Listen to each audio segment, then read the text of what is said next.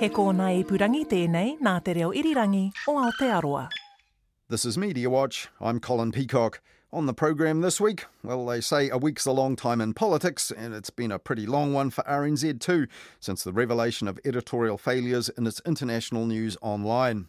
Now, some analysts are citing global state-sponsored campaigns at work in the media, propagating propaganda. But is all that a bit paranoid?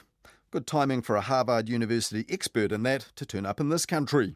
To use this vehicle and that legitimacy to spread this propaganda, I think, is one of the most important pieces of this puzzle that we would need to explore more. But first, we look back on how the inappropriate edit saga developed this past week at RNZ and what the consequences could be for all our news media when the dust settles. I haven't really been following the news. It's not unusual for you on the show, Mel. We never expect you to, but we still invite you on. Okay. This feels like a real estate agent describing a great view. That was comedian Melanie Bracewell last Thursday on TV Channel 3's weekly news quiz 7 Days, stumped by a picture of a man with a reporter's notebook and a pen peeking through a spy hole in a wall. Host Jeremy Corbett then put Melanie out of her misery, telling his news-shy guest that the story currently causing misery at RNZ was the one the image was hinting at. All right, no points for you at all, actually. Radio New Zealand digital journalist has been stood down after it emerged they'd been editing news stories on the broadcaster's website to give them a pro-Russian slant, which is kind of disgusting, and you'd never get infiltration like that on 7 Days. Our security is too strong. It's strong like a bear, strong like the glorious Russian state and its leader Putin. Our security is not weak like the West. Pull it back. Yeah. Look, coming a bit strong. I just read the words, I don't know what I said. The revelation that kicked off a media frenzy about propaganda, misinformation, Russia, Ukraine, truth, trust and editorial standards has been no laughing matter, though, for RNZ this past week. And the day before that, the cartoon in the Stuff papers, featuring an RNZ radio newsreader with a Pinocchio-length nose, didn't raise any laughs at RNZ either, because none of the slanted stories in question ever went out in the news on the air. They were only to be found online. And this was a significant distinction, as it turns out, because the checks and balances aren't quite the same, or made by the same staff, as Morning Report host Corin Dan told Morning Report listeners and Mediawatch last Monday. In radio, for example, a reporter writes a story, sends it to a sub-editor who will then check it, and then there's a newsreader has to read it. There's a couple of stages. Maybe even a chief reporter would have checked it as well. Yes. What I'm trying to establish is what sort of checks and balances were there to ensure that that world story was properly vetted and checked. And that question and others will be asked by the external experts appointed on Wednesday to run the rule over RNZ's online publishing procedures for a review that will be made public. Now, on Thursday, a similar point about oversight was made by a former RNZ colleague of Corin Dan, Brent Edwards, now the political editor at the NBR. For a couple of years, I was the director of news gathering, and in that role, I essentially had a large responsibility for RNZ's news coverage. But I technically had no responsibility whatsoever for what went on the web. That's a completely separate. Digital is separate from news. And so, I think that partly plays into it, and I would imagine from this panel that's set up, maybe one of the recommendations they might make would be that digital should be integrated as part of the news division, and therefore a lot more editorial control then imposed on what goes on the web. And in that NBR interview, Brent Edwards went on to say that the review of all this could end up doing all news media a favour. And as NBR colleague Dita Daboni pointed out in that interview, the circumstances will have echoes at all other New Zealand media which have gone digital. But for the grace of God, go other outlets. I mean, I worked at TVNZ and there was a rush to digital as well, and this, lots of resources going in, but little oversight from the main newsroom. Well, this weekend, a minister in the former National-led government, Nathan Guy, told the News Hub Nation show what he wanted out of the RNZ review. And heads need to roll in RNZ. If I was the broadcasting minister, I would be publicly saying I'm really disappointed. I want the chair in my office. I want to hold RNZ to account. I want time frames. I want accountability, because we just can't afford to have our public broadcaster tell unfortunate mistruths to the New Zealand public. But in that same discussion, Newsroom's co-editor Mark Jennings told Nathan Guy that RNZ's low-budget digital news transition happened under his government, which froze RNZ's funding. It's all my fault. His government underfunded Radio New Zealand. No, they did. They totally did. So suddenly it's the national government's issue for editorial oversight. That's rubbish. No. Here's the thing, Nathan. This outfit, RNZ, has had 15 years of underfunding. This is what happens when you underfund an organisation for so long. Well, we'll have to wait and see what the review eventually reveals and recommends. But after all the headlines that this story has generated over the past 7 days, RNZ might actually have been happy if more people, like Melanie Bracewell on the 7 Days show, hadn't been following the news lately. But she was still pretty quick off the mark last Thursday on 7 Days, with this quip just after Jeremy Corbett had put her in the picture. I love this Russia strategy to be like, first we take New Zealand's fourth best and fourth most popular news site, then the world. Well, it was just a joke, obviously, but this week some people have been wondering whether the Russian government, as opposed to the National and Labour-led ones here down the years, might also have had an influence on creating this problem. And later on the programme, we'll ponder that too. But on 7 Days this week on TV Channel 3, host Jeremy Corbett was closer to the truth, sort of, when he said this. I know that RNZ have come out with a statement that says, in our defence, we didn't actually realise anyone was reading our stories. Well, that of course wasn't RNZ's actual defence, but it did actually explain just how it took so long for the dodgy news agency stories in RNZ's online international news to become newsworthy themselves, and how that happened over a period of years has been a big story since then, especially for RNZ news programmes themselves. An RNZ web journalist who allegedly inserted Russian propaganda into news stories claims he has edited reports in that way for 5 years and nobody has ever queried it. Lisa Owen on Checkpoint last Monday after she spoke to the RNZ journalist at the centre of what's become a media storm. One News can reveal tonight a group of Ukrainian New Zealanders complained about what they felt was Russian propaganda at Radio New Zealand. So it could be a paid agent of influence, or it could be what you call a useful idiot, a person who honestly believes he's expressing his own views, in reality expressing the enemy propaganda. The next day, Monday, RNZ's Chief Executive Paul Thompson, who's also RNZ's Editor-in-Chief, fronted up on that same edition of Checkpoint to Lisa Owen, who didn't mince his words about those dodgy stories. RNZ boss and editor-in-chief Paul Thompson has described the altered copy as pro-Kremlin garbage. And RNZ was now taking out the trash in public, listing the corrupted stories, which had now been corrected, in a living document on the RNZ website, and adding to the roll of shame as they found more each day. And though the editorial buck stops with the editor-in-chief, he told Lisa Owen he didn't consider it resignation worthy. Has anyone else in management offered up their resignation? No. Do you think some of them should? No, I don't. I think this is a time for us actually working together to fix the problem, breaches of our editorial policy. The only good news in this was, Paul Thompson said, that it was confined to a small area of what RNZ does. But by the following day, RNZ had found 6 more stories concerning other countries that had also been edited in terms more favourable to the ruling regimes of China, Cuba, the Palestinian territories, among others. And these were also supplied originally by the reputable news agency Reuters. Now, as we said last weekend here on Mediawatch, Reuters clients, like RNZ, are allowed to edit its stories to change the length and the style and the spellings, but clients must not, in the words of one contract seen by Mediawatch, distort the meaning. And Reuters were even saying no comment this week to their own Wellington-based reporter until Tuesday, when she was able to quote a Reuters spokesperson as saying, Reuters has addressed the issue with RNZ. But what about RNZ's relationship with its own audience and stakeholders here? Well, in Monday's morning report, Massey University's Programme Leader for Journalism, James Hollings, called on the Minister of Broadcasting to act. I note that under the Broadcasting Act, the Minister of Broadcasting has the power to require or to ask the Broadcasting Standards Authority to investigate. They don't have the power to investigate themselves, but they can be asked to by the Minister, and I think the Minister should exercise that power. If this was the BBC, for example, they'd be in front of a select committee before you could say beep. The Broadcasting Standards Authority has no power over the online digital content of any broadcaster, only over stuff that goes out over the air. And it's also unlikely that the UK's Parliament would rush into an inquiry of any similar failings at the BBC.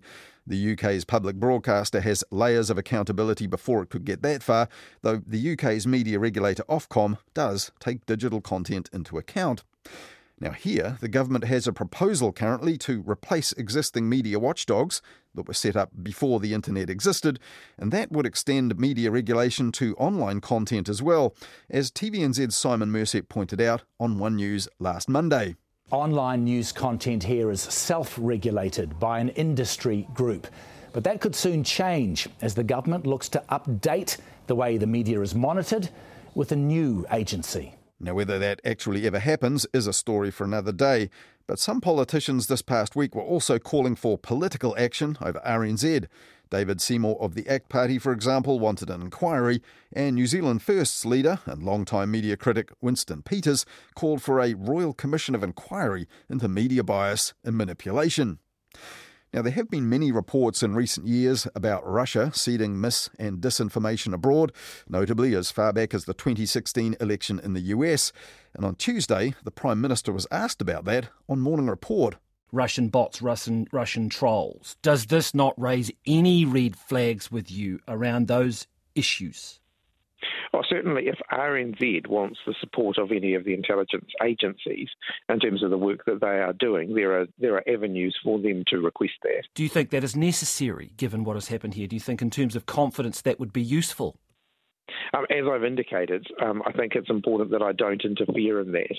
Last Tuesday, security and technology consultant Paul Buchanan also told Morning Report that RNZ should have been better prepared for authoritarian states messing with its news, and it was possible that Russia had inspired this. This incident that has prompted this investigation may or may not be just one individual who has certain opinions about the war between Russia and Ukraine. On the other hand, it is possible that his or her stories were manipulated from abroad. And all of this really ramped up after 2019, 2020 with the pandemic. And there was an irony in Morning Report going to Paul Buchanan over this. He was one of the people RNZ turned to add balance to the story back in May 2022, all about criticism of the New Zealand government's position on the Ukraine war. The story which first rang alarm bells at RNZ, but as it's turned out, not quite loudly enough. But is it really possible or even probable that Russian state-sponsored media manipulation could be at the heart of this?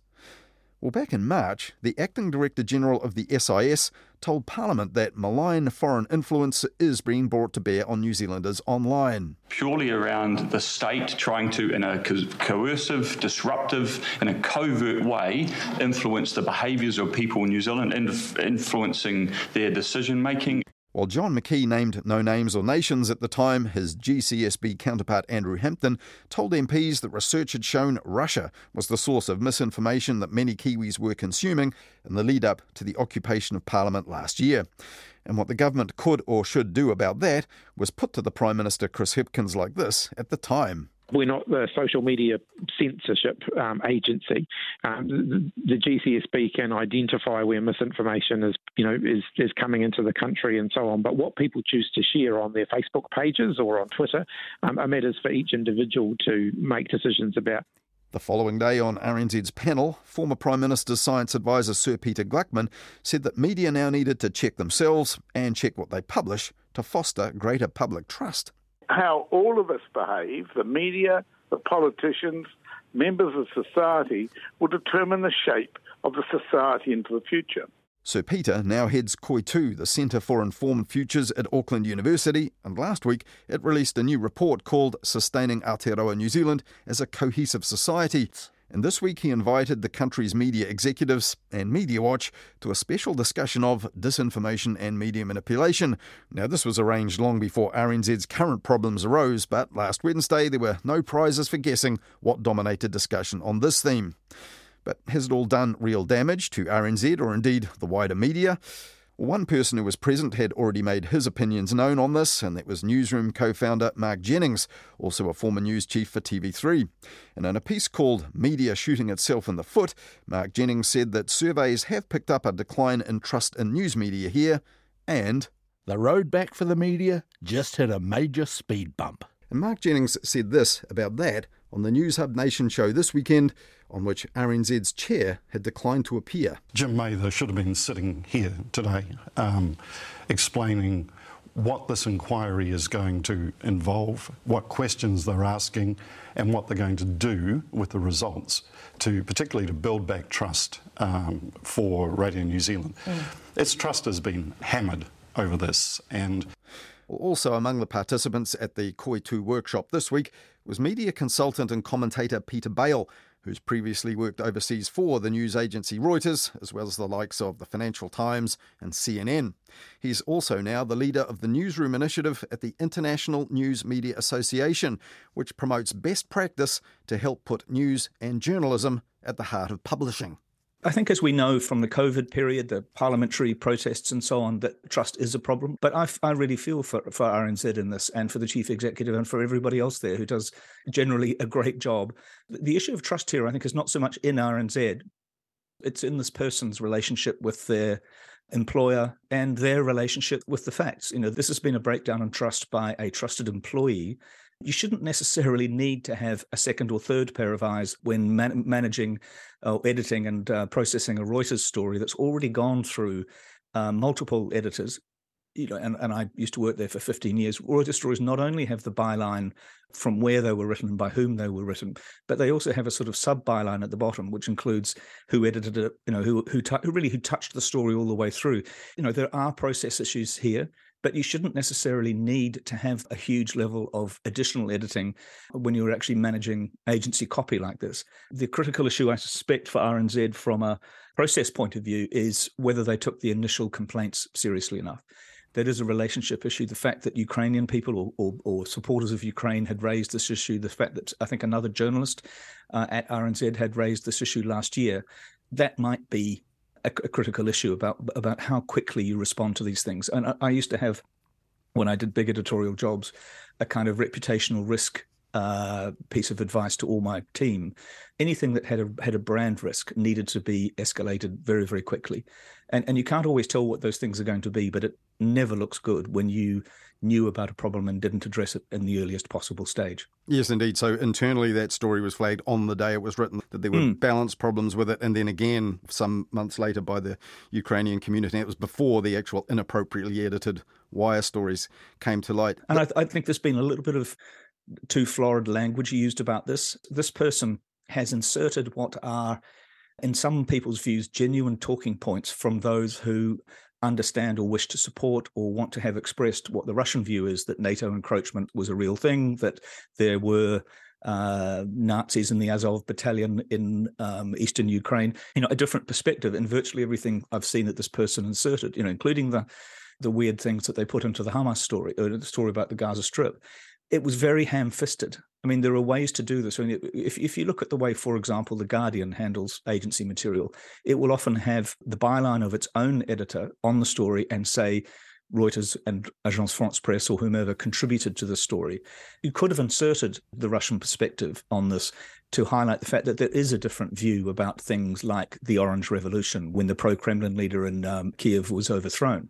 But it isn't a completely unheard of view, and I don't think it is necessarily Kremlin propaganda as it's been described. It was just a misguided attempt to bring another perspective, I suspect, but it still represents a tremendous breach of trust by this person. Well, on that though, Peter, if I can interrupt you, because you know people are now seeing offshore headlines about this and news organisations overseas quoting the CEO as saying the material published ended up as pro-Kremlin garbage.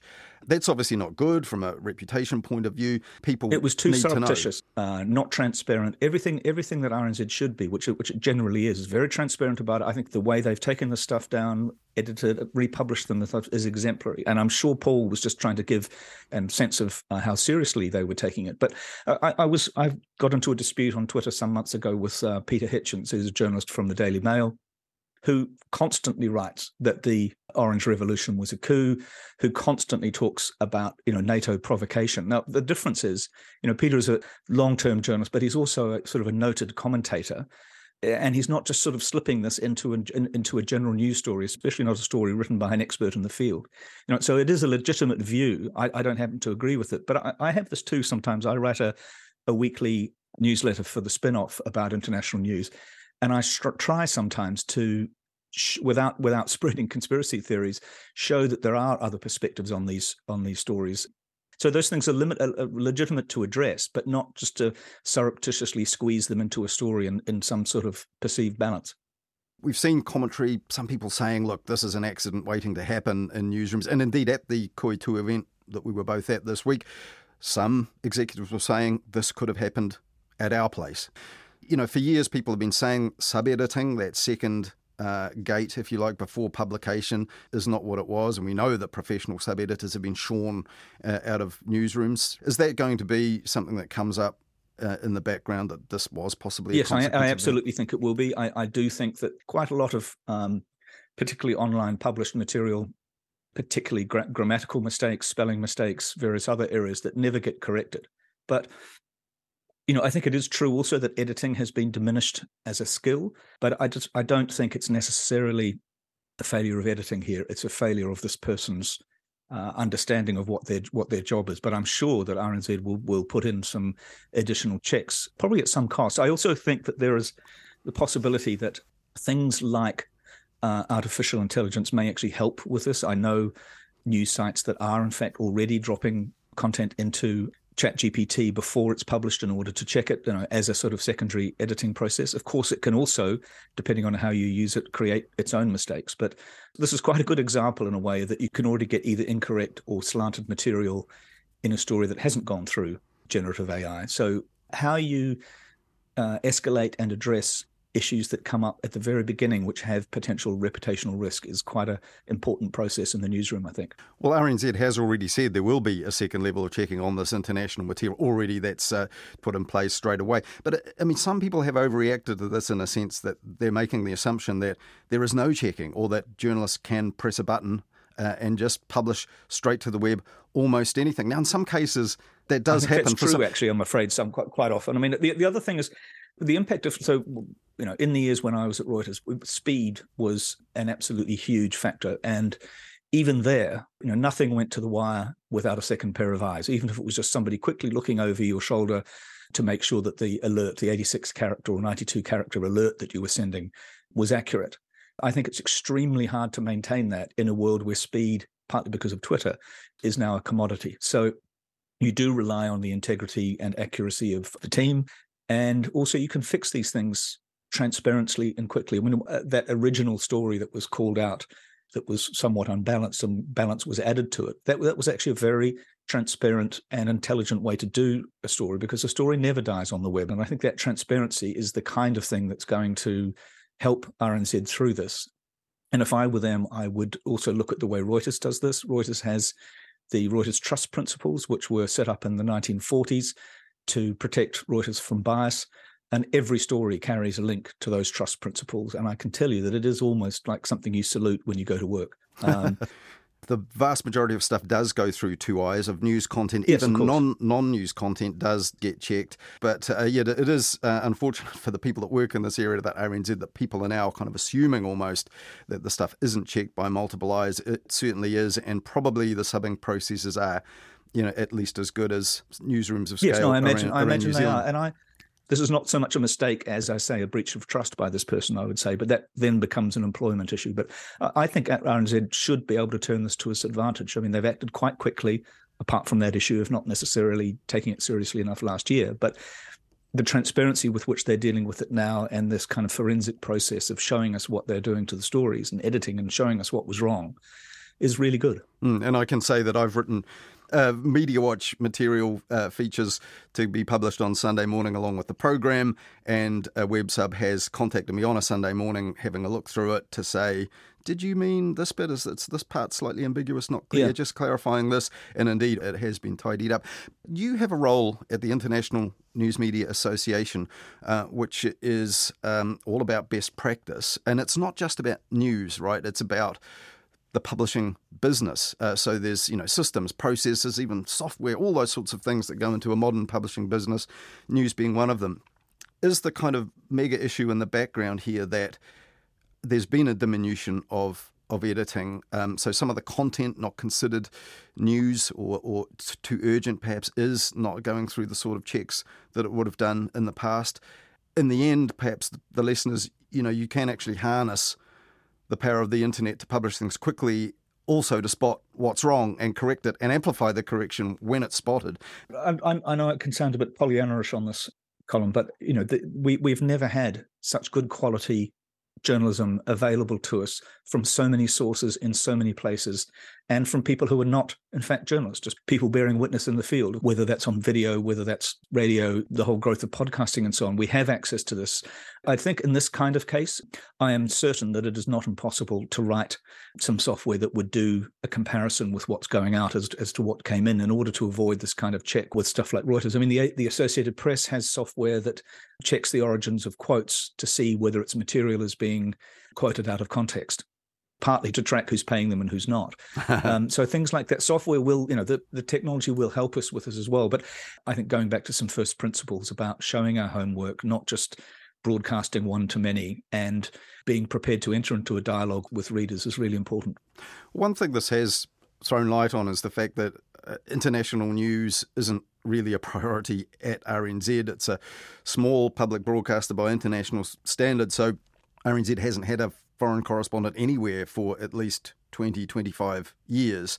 And very few reporters actually get to make reporting trips overseas anymore unless it's to do with New Zealand politics or prime ministerial visits and things like that. Yeah, no, I think it is a problem. And I wrestle with this because I haven't lived in New Zealand for a long time, but I feel that in the many years that I've been away, New Zealand has become much more inward looking, and that includes the media.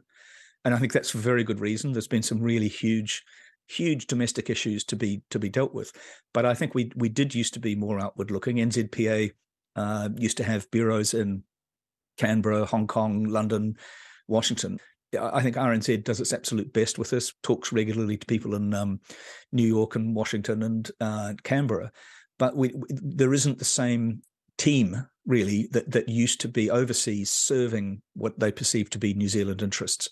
And I think that gets reflected in politics as well. I was extremely surprised that Nanaia Mahuta went to Beijing without any New Zealand reporters with her, for example. Well, Peter, you mentioned earlier that some of the inappropriate editorial additions as concerning Russia and Ukraine were in fact minority views perhaps, but that are raised in other media. But some commentators have said, it was discussed at the Koitu event as well, the possibility that all this in the end, no matter how it was done, was prompted by this backdrop of Russian intervention, online propaganda, and a kind of overall goal of destabilising public institutions and life in places that are deemed by Russia to be in opposition to them, particularly over the Ukraine war. Paul Buchanan on RNZ even said, RNZ should have been prepared for this. Do you agree with that, or is it? I don't. I agree with the threat. I don't believe that is the case in this particular incident with RNZ, but I think we need to be ready for it. As we saw with COVID and with the parliamentary protests, we need to be prepared for really aggressive US-style tactics. And that's going to come both from the right, but also from the kind of chaos-driving hybrid war techniques that Russia is particularly brilliant at. They're very skilled at twisting the stories. There is a residual anti-Americanism, if you like, which then also becomes an idea that the media is in league with the establishment and therefore with the Americans. And that's, New Zealand is a country it's in Five Eyes. All of this stuff is quite important, but there is a sort of knee-jerk reaction that, America must be doing something untoward and suspicious in everything that it does. There is a sort of tendency to have that view. But no, I don't think in this particular case that it is to do with the spread of disinformation or misinformation by Russia. I think this is a different set of problems, but I think we do have to be on guard against that. And if we go back to where we started, perhaps the discussion at the Koitu workshop about, is this going to be damaging to trust? The analogy with air travel came up. Lots of flights successfully landing, taking off, one plane crash lands, but nobody dies. Does that mean people are going to abandon that airline, in this case RNZ, or maybe even lose faith in all airlines to transport them safely? Or do people acknowledge the fact that most flights take off and land successfully and there's no problem? I think that's a slightly ridiculous metaphor, but let me address it. Well, in terms of whether people would actually stop listening to RNZ, because if this thing went wrong, what else is going wrong there? I think RNZ has to address the problem. And one of the reasons we don't have so many plane crashes anymore is that pilots have, really disciplined, effective checklists, and they have a set of processes, that it isn't just random. You need checks and balances through the process of this. It's too important for things not to go live that have buried landmines in them. I just think that this is a very specific issue. In a way, it's good that it's come up ahead of the election, because it will make everybody reflect a little more. But I do think part of this is about process. But processes are only as good as the people who are implementing them as well. That was Peter Bale, media consultant and commentator who previously worked overseas for the news agency Reuters, as well as the Financial Times and CNN. And he's now the leader of the Newsroom Initiative for the International News Media Association.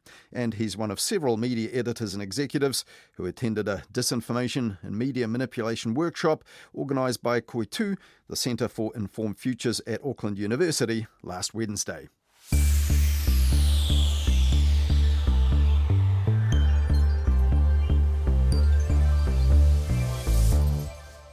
Now, the guest speaker at that event last Wednesday was Dr. Joan Donovan, the research director of the Shorenstein Centre on Media, Politics and Public Policy at Harvard University in the US. And she's also the co-author of a recently published book, Meme Wars, The Untold Story of the Online Battles Upending Democracy in America. Now, she researches and tracks the sources of misrepresentation and misinformation in the media and the impact they have on public trust in media organisations and on democracy itself, and also how our media can prepare for it and defend themselves. And some of that also centres on Ukraine. In March, she told an audience at the South by Southwest Festival in the US about the internet sensation that was the Ukrainian fighter pilot dubbed the Ghost of Kiev. There was this video going around of a fighter pilot shooting down 6 other planes. At that time, it was very popular hashtag around send planes. There was a very big movement for Ukraine to have planes, and the diaspora was pushing it. So when this video hits, people think Ukraine has gotten planes and that the Ghost of Kiev is shooting down these Russian planes, and it's a moment of jubilation. Now, stories about this were also published in the media here at the time, along with the rest of the world, but it was all made up. And a year ago, Joan Donovan appeared on NPR radio in the US and said that established credible radio news shows were the best way to dodge dodgy information. In this minute, I think turning on your local news at 5:30 or tuning into the radio is going to prevent you from, one, sharing potential propaganda, and it's going to give you the best and most current information that has been verified. Good to know, but at the point where 15 supplied news stories had been found to be inappropriately edited by RNZ, Joan Donovan took to Twitter to say, "This is wild, fake news has reached new heights." But set against what we've seen in US politics and society, and about Russia and Ukraine around the world, is it really that bad? I have heard of things like corporate espionage before, and these ideas that, let's say in the banking industry as well as in technology, might sometimes be infiltrated in some way so as to get secrets. And usually what you see is the spoofing of a website or a URL in order to look like you're a certain outlet, distribute disinformation that way. It's very unlikely that someone would go in and work a job 9 to 5 and then be editing articles without proper oversight. So in this context, I think when it comes to one country wanting to insert their views into another country, even though New Zealand is very small, it does track that this would be a way to influence a very large group of people. I don't think any of us know the degree to which this could be an international operation or not. Yeah, so and you described in your talk today, outfits on the leaning to the right of US politics have created news-like products, make it like a news kind of program, but of course inject their political views over the top of it. And I mean, this is effectively just an example of this, where you have a neutral kind of copy from a Reuters news agency on a public broadcaster's website that's supposed to be not leaning one way or the other politically and overlaying it with politics. Is it sense it mirrors those sort of actions that you have to track online in the US? What you learn is that they're patterned, that they happen over and over and over again until a news agency or platform company figures out a mitigation tactic, whether it's removing that link from search or writing critical press or debunking those stories.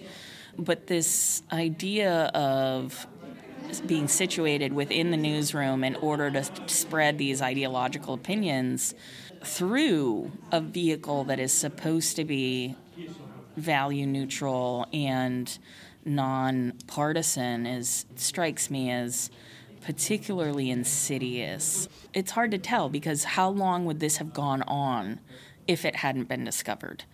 When I think about the fallout of it, yes, of course, undermining the legitimacy of Radio New Zealand, but first and foremost, using the legitimacy of Radio New Zealand to, in a parasitical kind of way, Radio New Zealand is the host organism, and to use this that vehicle and that legitimacy to spread this propaganda, I think, is one of the most important pieces of this puzzle that we would need to explore more. Well, all this is under investigation at RNZ. They've appointed a panel of people to do this. But in general terms, your field of tracing, tracking, identifying media manipulation, there is a problem for the media, isn't there, when you find cases of it? Should news media report and risk amplifying it?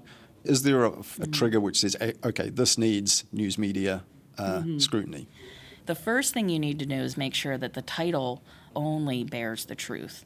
So you don't want any leading headline that makes people think that this is a story about disinformation. You want them to think it's about a particular fact. And then you want to create what's called a truth sandwich, where you do truth in the middle, you sandwich in the disinformation, and you let them know what the logical fallacy is or what the lie is, and then you want to package the bottom with more truth and help the audience understand what they should take away from this, because repetition is one of the biggest ways in which we see people continuously fall for disinformation, because must be true, multiple outlets are reporting on it. So you don't want to fall into that trap as a journalist. You want to make sure that the truth is upfront and that your audiences understand what is the lie. You would have heard our media representatives here today, senior editors, some of them saying, look, we are the ones that abide by standards, and we are almost irritated, would be one way of putting it, by the notion that this is their problem to solve or they need to react to it. We now have a government that is proposing a review of all the regulatory bodies we have for our various media that would extend those standards into social media, into the online world. Of course, in the US, you would have First Amendment, free speech, hurdles in the way of that. But do you think it sounds like the sort of thing that is a good thing to do, to try and impose some standards online in line with the sorts of ones the news media already are obliged to uphold? Yeah, you have to think about it, though, differently about who's going to uphold those standards and ethics, and that has to happen with the platform companies themselves. I've written about this in the past, about needing to make sure that your algorithms are not only promoting lurid curiosity, for instances. And so you want to make sure that tech companies are abiding by similar standards as journalism, especially if they are in the news industry. Social media for a long time has been able to, as a company, scale without any kind of consequences for what it means as a product to serve the customer interest. We treat social media enforcement a lot like speeding on the highway. You have to get caught. And that is they're not applying their own terms of service, right, which in theory they require their people to abide by, but there's just too many of them for them to effectively do it. Yeah, well, but what's worse is they're also giving a pass to politicians, celebrities, people who are making them money to be able to say and do whatever they want to do. And so I think that media standards that are enforceable are required in order to protect customer interest as well as the national security of any nation state should be concerned about the quality of information that is circulating to make sure that when people are looking for information, they get what I call TALK, timely, accurate, local knowledge. But if what we're being served by are these international, enormous companies that are not paying attention to the needs of individual countries, then the time has come to build a public interest internet that serves New Zealanders or serves different countries' needs in ways that respects their right to the truth. But we've started to see in very uncomfortable ways different conspiracies, different disinformation start to gain traction in everyday people's lives, especially around vaccines and public health, children's safety. And so I think it's really important that people do care about the quality of the information that they're taking in and also become, in their own right, internet sleuths that can figure out how to get out of the rabbit hole. That was Dr. Joan Donovan, Research Director at the Shorenstein Centre on Media, Politics and Public Policy at Harvard University in the US, where she tracks the sources of misrepresentation and misinformation in the media and how media can guard against them. Well, this week she addressed media editors and executives from all of New Zealand's major news media outlets and Mediawatch at a disinformation and media manipulation workshop hosted by Koitu, the Centre for Informed Futures at Auckland University, and also Toa Toa, a non-profit group monitoring the social impacts of technology here in Aotearoa.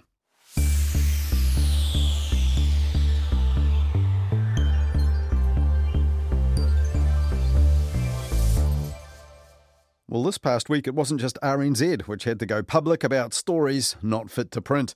A major paper also had to pull a section-leading weekend feature from its website after the story turned out not to stand up to scrutiny, although the publisher didn't quite make it clear how. Hayden Donnell looked at that in this week's Midweek Media Watch, talking to Anna Thomas last Wednesday on Nights on RNZ National. And among other things, they also talked about the intense media focus right now on political party leaders' choice of words, both when they're on and off message. Whether radio listeners can weather the long weather forecasts. 20 seconds later, I'll find I've drifted off. I'm in another place. Yeah, all our listeners tonight, they are hot on this weather. And the battle over the reputation of Australia's most famous soldier, who became a media executive and then went to war with a rival media company with the backing of a billionaire media mogul, but lost. Only Kerry Stokes can answer the question as to why Kerry Stokes has spent a fortune pouring absolute shit over part of the media and backing a man who is now found to be a war criminal. We've cared about one thing only, which is the truth. If you missed it, Midweek Media Watch is available on our page of the RNZ website, our section of the RNZ app, or you'll find it for free in our podcast feed, available wherever you get your podcasts.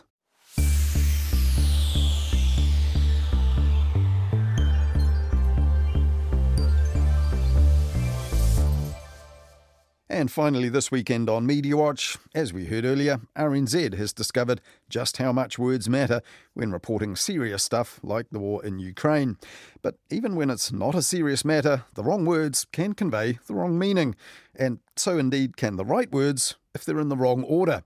On Monday, TVNZ's 7 Sharp show visited Wellington's brand new attraction and described it this way. The bubble wrap's barely off at Tākina, Wellington's brand new spanking convention centre. Well, the convention centre Tākina is indeed brand new, but as for what you can expect when you visit, don't take 7 Sharp's form of words there too literally. Well, that's all we have for you this weekend here on Media Watch, but we'll be back with more on the media in Midweek Media Watch after the news at 10 p.m. next Wednesday night on Nights, and then back again with Media Watch at the same time next weekend here on RNZ National.